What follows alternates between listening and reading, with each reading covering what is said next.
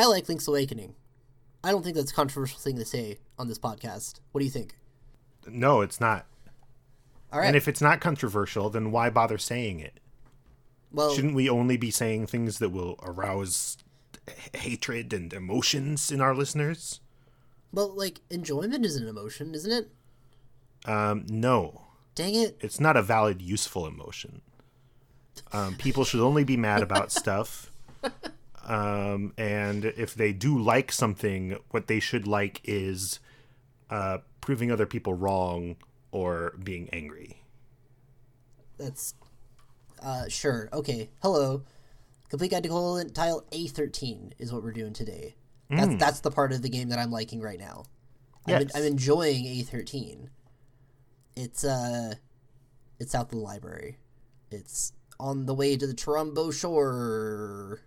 It's kind of, we talked a long time ago about how these tiles are kind of arranged in a slightly more cinematic guided way than some of the exploration based tiles in the middle of the game.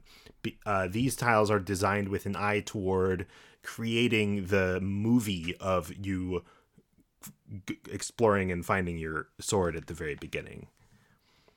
And that's why there's a bunch of cliffs to jump down, I think. I don't think those cliffs would be there if this was a part of the game that you find later on. Yeah, definitely. I mean, you can even look at stuff in the prairie about how there's not a lot of traversing in that specific way. Yeah, it's just a lot of turns and twists and stuff like that. Yeah, the game has a certain vocabulary. It uses its geography in a way that the geography has a vocabulary to it. Yeah, and here it's representing the sense of newness and the sense of we've talked to death, jumping off into adventure. Right.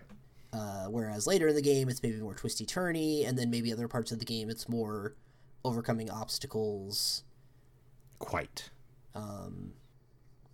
That's an interesting... I'm staring at a big picture of the map now, looking at it and thinking about how, different areas are represented differently.